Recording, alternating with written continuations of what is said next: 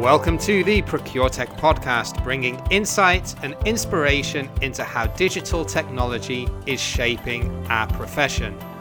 I'm your host, James Meads, tea drinker, expat, and definitely not your typical consultant.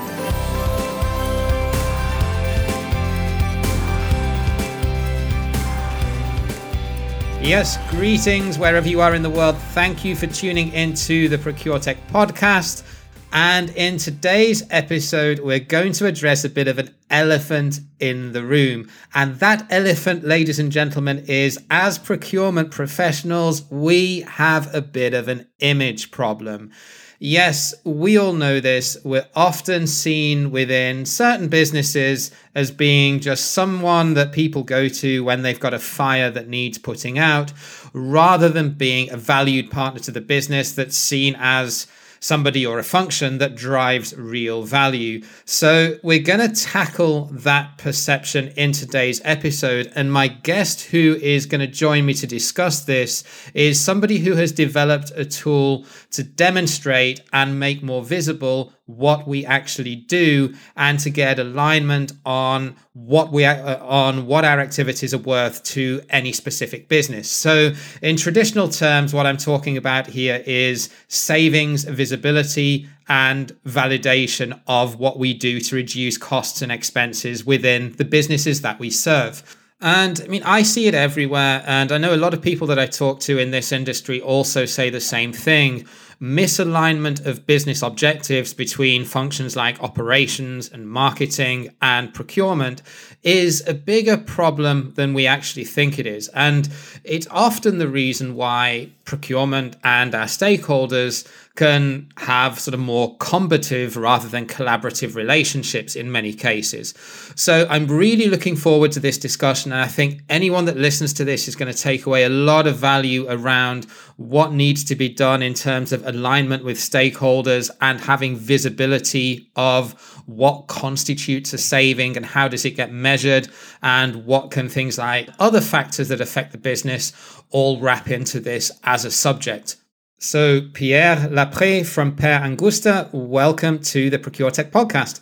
Thank you, James. Hello. So when I first discovered what this did, it kind of made me very happy with the tool that you've developed, because I've had this problem a lot of times throughout my career of really stakeholders not understanding what procurement really gives to the business other than being someone that they go to when they want to buy something. So I guess a good place to start would be, tell us a little bit about your journey of what took you from being a procurement director in the corporate world to being an entrepreneur and SaaS startup. So my background, as you said, is in procurement as a practitioner. I started my career in IT procurement, and I was looking after all of the IT procurement globally for a very large corporation. And I little by little moved to more general topics such as CSR, processes, performance improvement, and technology. We were a small corporate procurement team that was coordinating local procurement organization, and we were looking after people in 20 countries. At the time, procurement was not really seen as a strategic partner, and we tried to cope with the situation. Little by little, we basically put in place the methodology and the processes to work better and to work in a more structured way. We did opportunity assessment. We built sourcing roadmaps in which we would describe all the projects that will be carried over throughout the year, who would do that, when. Would also start putting some targets, some objectives in terms of value contribution. And one of the key things that we did there was to coordinate what different countries would do so as to find synergies when it was possible, but also engage very early. When I mean early, it's at the beginning of the year when we were building the roadmap. We would engage with the business and finance. And we found that to be extremely effective in explaining to the people what we were doing and why we were doing this. So we did that for a few years. It was working very well, but we were doing that in an Excel file because we were not really recognized and we didn't have the capabilities to invest in technology. So yeah, it was pretty hand-driven process. And when we started to find out that this was a limiting factor, we endeavored to find some technology.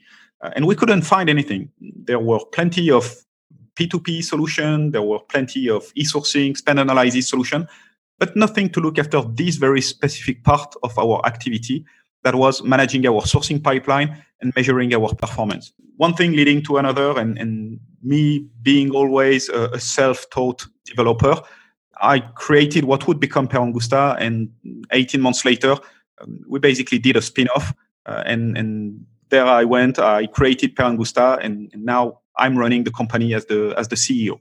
So procurement, I explained in the introduction as well, has a bit of an image problem within the business that everybody knows what sales does, everybody knows what HR does, everyone knows what manufacturing does, but procurement tends to have this image problem that we're seeing as being either the policeman or someone that you go to when you have a crisis and you need somebody to help fix something with a supplier. So going back to what you were saying around creating visibility of initiatives and measuring performance, at its core, what procurement actually does in terms of the value that it delivers to the business is a key element of what Pierre Angusta does. But do you think it's a lack of visibility of what we do? Or do you think it's more just because the procurement function is still being seen as an administrative or reactionary function that people just go to in times of need rather than a trusted business partner? Do you think it's a little bit of both, or do you think one is sort of a bigger factor than the other as to why we sometimes struggle to get momentum with our initiatives? So I believe it's a mix of both, and one factor may outweigh the other, but it will depend on the organization. I would add to the typical image of procurement, the image of the cost killer.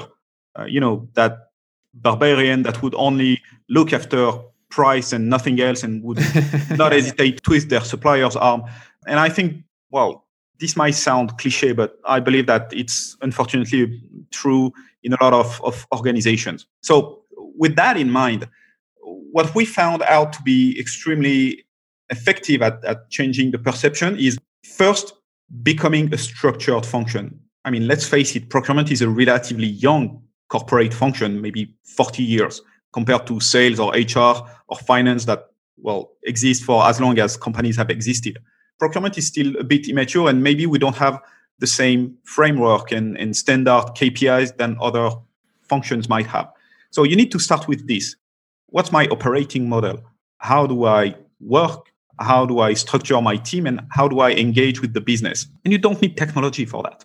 You need to understand how you can work and how your organization expects you to work. So start with this. And after all, it's a journey, and people expect you on the financial contribution. And I mean, it's fair enough. And I believe that a procurement function should deliver some economic contribution. And again, we need to be smart about that. It's not only by banging a supplier's head against the wall that you will extract value. There are a lot more creative manners to do that. Use all these levers and you will deliver economic contribution. And I think it's key for these to be measured. And I think that raises a really good point as well, because as long as procurement are only measured on cost savings, that's always going to be front and center of the way they think. So I think this transition from just being someone that goes after a lowest price solution to being a value partner for the business, I think needs to really generate the conversation within these large organizations of, well, yes, cost savings will always be a part of that, but the other value that procurement delivers, that's just as important. And if we're looking at total cost, or if we're looking at maybe paying a bit more for something, but it lasts longer, the whole reporting structure and the way that objectives are set needs to be aligned to that, because otherwise, stupid policies create stupid people ultimately. And lots of organizations have got different ways of measuring savings, or maybe performance is the better word. You raised a good point there when you said that at the very, very start, the whole process starts with people, really, because you have to have alignment between, certainly between procurement and finance, but ideally between, procurement and the whole rest of the organization of what is considered an objective. And not only that, but what is what is officially measured as a saving that can somehow be seen on the bottom line, whether it be through better operational performance in manufacturing or through the P&L when the CFO looks at an income statement. So again, you need to have a multifaceted approach, I would say. So clearly, if you want to measure performance, you need to agree on the rules of the game.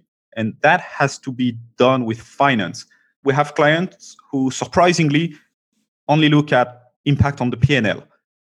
And I think this is not only limited, but also dangerous, because if the only measure of your contribution is looking at the P&L impact, it drives bad behaviors in the long term and more importantly, unsustainable behaviors. So I'm a big proponent of always looking at cost avoidance. And cost avoidance should be taken as what they are, an avoidance, of course. So yeah, they will be extremely hard to track, but ultimately, I'm not sure you care. You need to have a common understanding with finance that if you take, I don't know, the first offer of the selected supplier as a baseline and you measure the saving or the contribution as the difference with the last offer, I mean, this will be wrong in 90% of the cases, but if you agree on that, that will be fine. I often use the metaphor of a body scale. If I jump on my body scale, it tells me I'm weighing 500 kilograms. I know it will be wrong. But if in 6 months I do the same thing and it tells me I weigh only 400 kilograms, it will still be wrong. But at least I now have a trend and I know I'm doing the right thing and I'm going in the right direction. Financial contribution for procurement, in particular with cost avoidance, is exactly the same. You can argue for a very long time with a lot of people on whether or not this cost avoidance exists or not. We don't care. We just need to make sure we're doing the right thing and that we ultimately believe that procurement has brought some form of financial contribution and did that for the greater good of the company.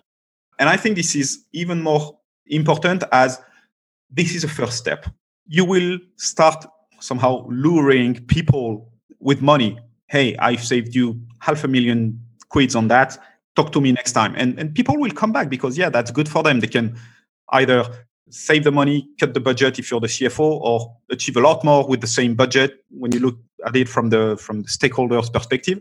But there's something in it for them. And the next time you will bring maybe a bit less money, but you will bring something else. And you will bring contractual safety that protects the stakeholder in case the activity doesn't go as planned.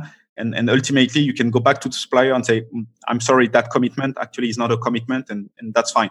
And when you save the day for the stakeholder, they are extremely grateful. And little by little, they start realizing that you're helping them achieve more with the same budget. You help them avoid bad situations when it comes to contract. And they will also realize that you're actually talking about the dirty topics, money. And then with the vendor, they can only focus on the operational things. So by having this kind of segregation of duties, you're also making their day-to-day life easier with their suppliers because they only talk about the fancy stuff and the bad things like money. It's not their job, it's procurement job. So ultimately, you need to find what's in it for your stakeholders and with finance. And you need to design your organizational structure and your organizational policies and methodologies around that. And once you do that, you have alignment. And I think when we talk about cost avoidance or even, total cost of operation or total cost of ownership, while individual stakeholders are usually very grateful of procurement's contribution for the one or two orders that they've helped them with, showing a more holistic picture of all of these little small wins that procurement does every single day. The CFO or finance doesn't necessarily see it on the bottom line, but it's a bit like saying, well, okay, if finance are not going to recognize cost avoidance or don't really see it as a true saving, then why do you need CapEx buyers? Because anyone that purchases CapEx, all that they do is cost avoidance. I mean, that's not a bottom line saving. You have a CapEx budget and a CapEx procurement manager or buyer will go in and reduce the initial quotation for the machinery or equipment down or for a construction down from the 3-4 bids that they received. So if you take that down to a very micro level, if you're looking at day-to-day spend on things like facilities or maintenance, it's exactly the same argument there. And yet in many businesses, they just don't sort of match the two together and see that we're talking about the same thing. You said that originally you had a sort of Excel-based savings reporting system, and in all honesty, I think a lot of businesses still do, even a lot of the bigger ones. With what you've developed with Pierre Angusta, does that have the facility to be able to show visibility and validation of things like cost avoidance or operational savings? You know, if you're spending a little bit more to have a higher quality spare part or piece of machinery, but it provides, 1 or 2% extra operational efficiency, is there a way that you can measure and align on that with stakeholders through that tool? Yes, and that's a very key aspect. And again, it generally boils down to transparency. And the idea of transparency is that we often see companies who track savings. So ultimately, when they're done with the negotiation, they add a line in an Excel file. And so basically they're saying, hey, that's what I've achieved. And when this happens, all too often, in my opinion, you always face the situation of this, the CFO or the finance people disagreeing with you, saying, but what are you claiming 100,000 euros of savings on a million of baseline? Because the baseline is not 1 million. Well, my friend, it's too late. So you have a misalignment and you have no way of fixing this. So what we promote and propose all the time is you should be starting to track things at the ideation level. So hey, this is what we may or that we are going to do. And that's the starting point. That's my baseline. And that's the ambition. And possibly this is the kind of contribution we're expecting. And we push our clients to ensure that there is some form of oversight or approval at that stage. Because if you identify the project, go to finance and say, hey, that's the playground. That's the ambition. Do you agree? If finance agrees, well, you can keep track of that. And down the road, when you claim the savings, there's no more argument on the baseline. And if finance doesn't agree, well, that's an excellent opportunity to have a good conversation and understand why you're disagreeing. That someone doesn't have the right numbers, or do you agree on simply the way of thinking of that baseline? And that's how you will further strengthen your alignment with finance. And the good thing about that is maybe in the first 6 months, you will have a lot of these conversations. And later on, you will no longer have them because you've built a common understanding and mutual understanding of how we should measure procurement performance. And the best part in that is when you no longer need to talk about the reality of a saving or the validity of a baseline, well, it frees up a lot of time to discuss about much more interesting topics, like how can we influence demand, or shall we go on the market to try and find innovation from our supplier? So all these nitty gritty details and to be honest, sometimes beans counting aspects, we hope we somehow make them front and center so that you no longer have to talk about that. So we start from that. We ensure that we track the numbers, we align on the numbers so that we no longer have to think about the numbers. And once you know that the numbers in there, they are trustworthy, again, you can have much more meaningful conversation. And that's the key, because ultimately, as you say, that's where you can start thinking about twisting the model. Okay, so if we apply the methodology as it is written, we believe it's not a fair representation of our work. So you can start discussing with finance on, okay, we believe a TCO approach would be much more meaningful. And so that means adjusting the baseline in this and that way. If finance agrees, you win. You win because you will track the right numbers. You will add transparency in the project. And at the end, when you claim the numbers, nobody will dispute them. So it's only positive. So whereas previously procurement would have reported a saving after the fact, what Pierre Angusta allows you to do electronically, I mean, theoretically, you could do it in Excel as well, but what Pierre Angusta allows you to do electronically is to give visibility to all stakeholders at a project's inception, and then have sort of a time-stamped or a documented alignment around, what should procurement's contribution to the project be, what will be considered sort of overperformance if it's a one-time buy rather than a recurring purchase. And it allows you then to capture more initiatives rather than just the typical bottom line purchase price variance for things like raw materials and repeatable spend. Exactly. And so typically the cost avoidance thing are important because, I don't know, as a buyer, maybe half of my time was on cost avoidance related activities. Yeah, mine too. Yeah.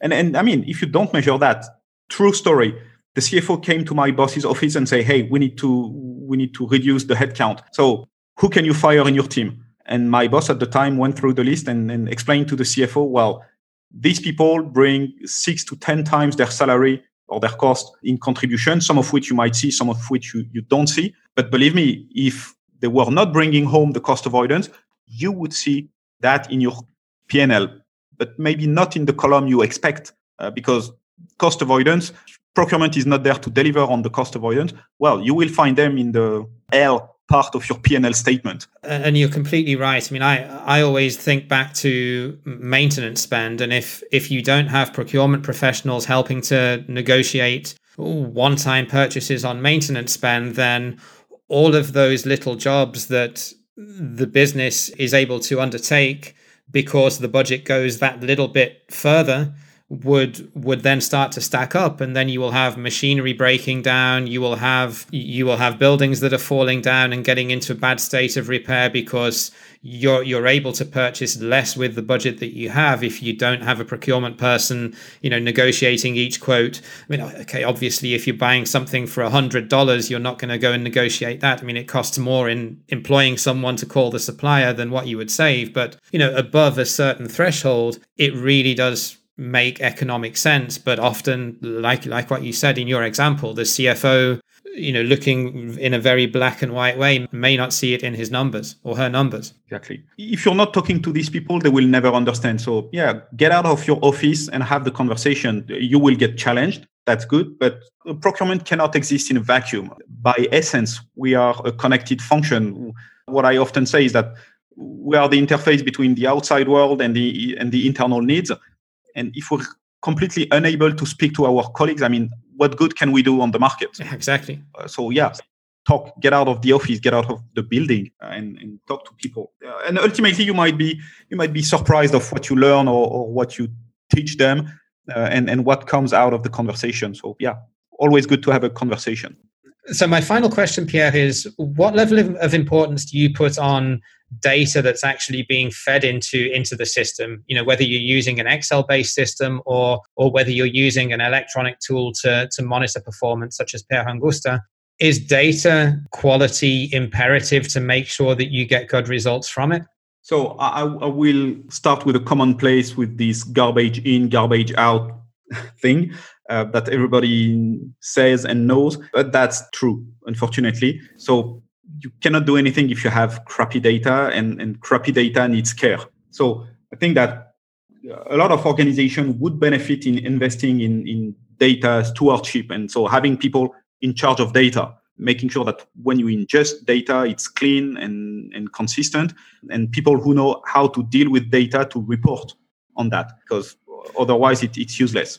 And also making sure that if you have a procurement organization across several countries, like you said with your example with Adecco, you had buyers in, I think you said 20 different countries. They all need to make sure that they're reporting to the same standards, especially if you're reporting savings that are not directly visible to the P&L. There has to be a common reporting standard. Otherwise, you're going to have one buyer that looks like the hero and another one that may look like they're underperforming, but in reality, they're not. They're just using a different mechanism.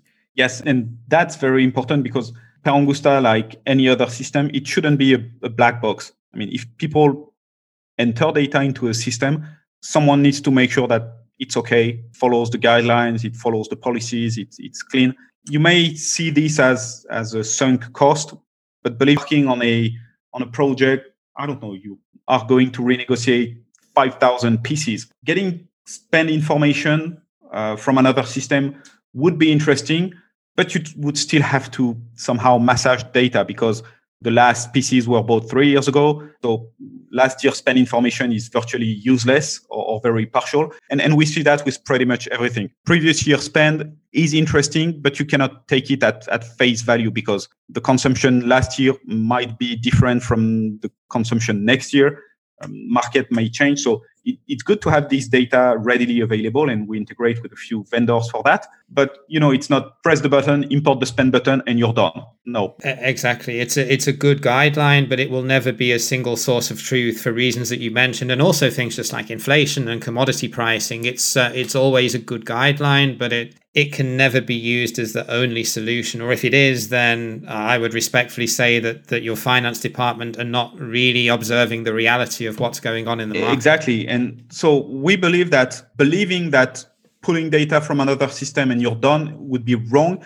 And that would be somehow an offense to the intelligence of a buyer. We need to ensure that buyers who are educated people use their brain and have a critical eye on the data and make sure that whatever they put in their system makes sense. And to do that, pulling data from various sources is important because that's the difficulty we find a lot is people need to jump through 5 different systems to get a holistic view of a supplier. So that's why we've started integrating with a lot of solutions.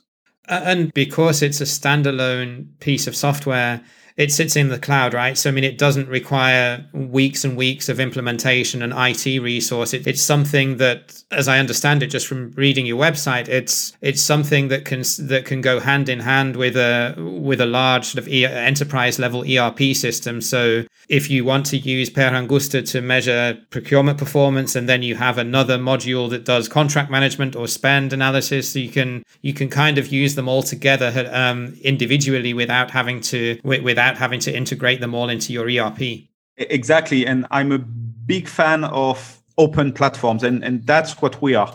So concretely, it means that you can start standalone. Our fastest implementation was in half a day in a company that had 100 buyers in 14 countries.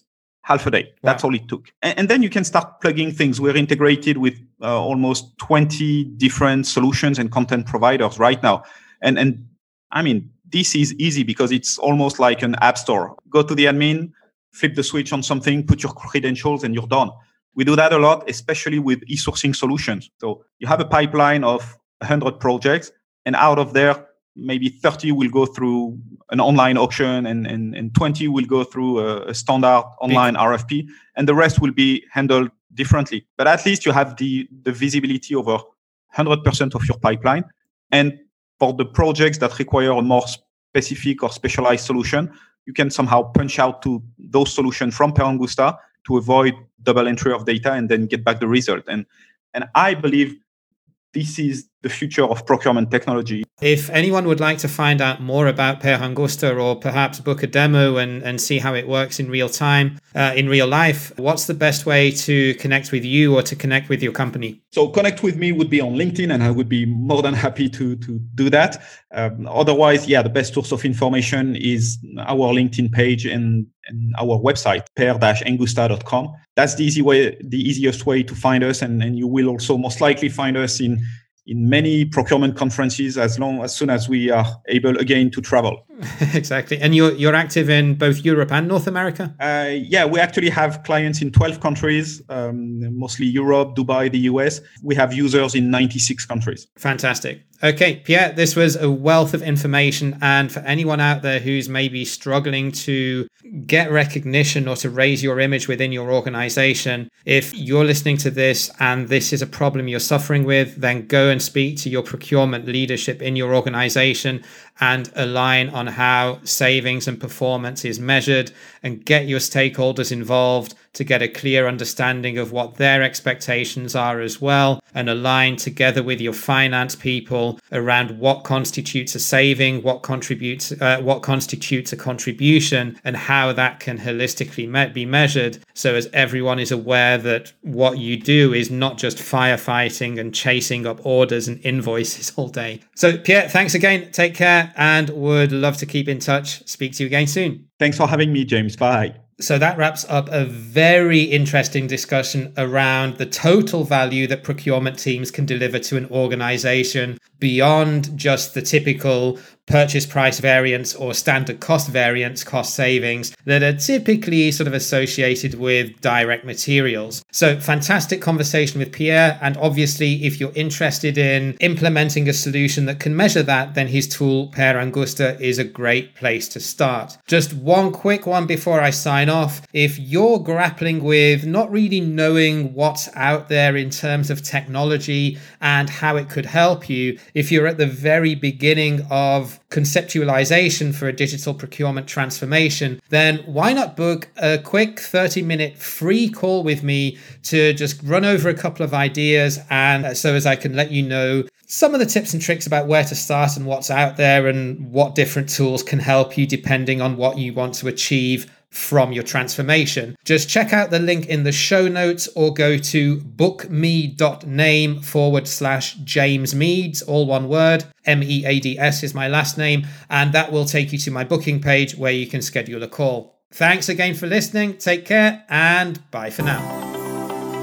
Thanks again for listening to this episode of the ProcureTech podcast. If you like the show, then please subscribe, or even better, why not write us a quick review on Apple Podcasts? It would not only really make my day, but it would also help our mission to enable procurement and finance leaders to become more data-driven through the power of digital transformation.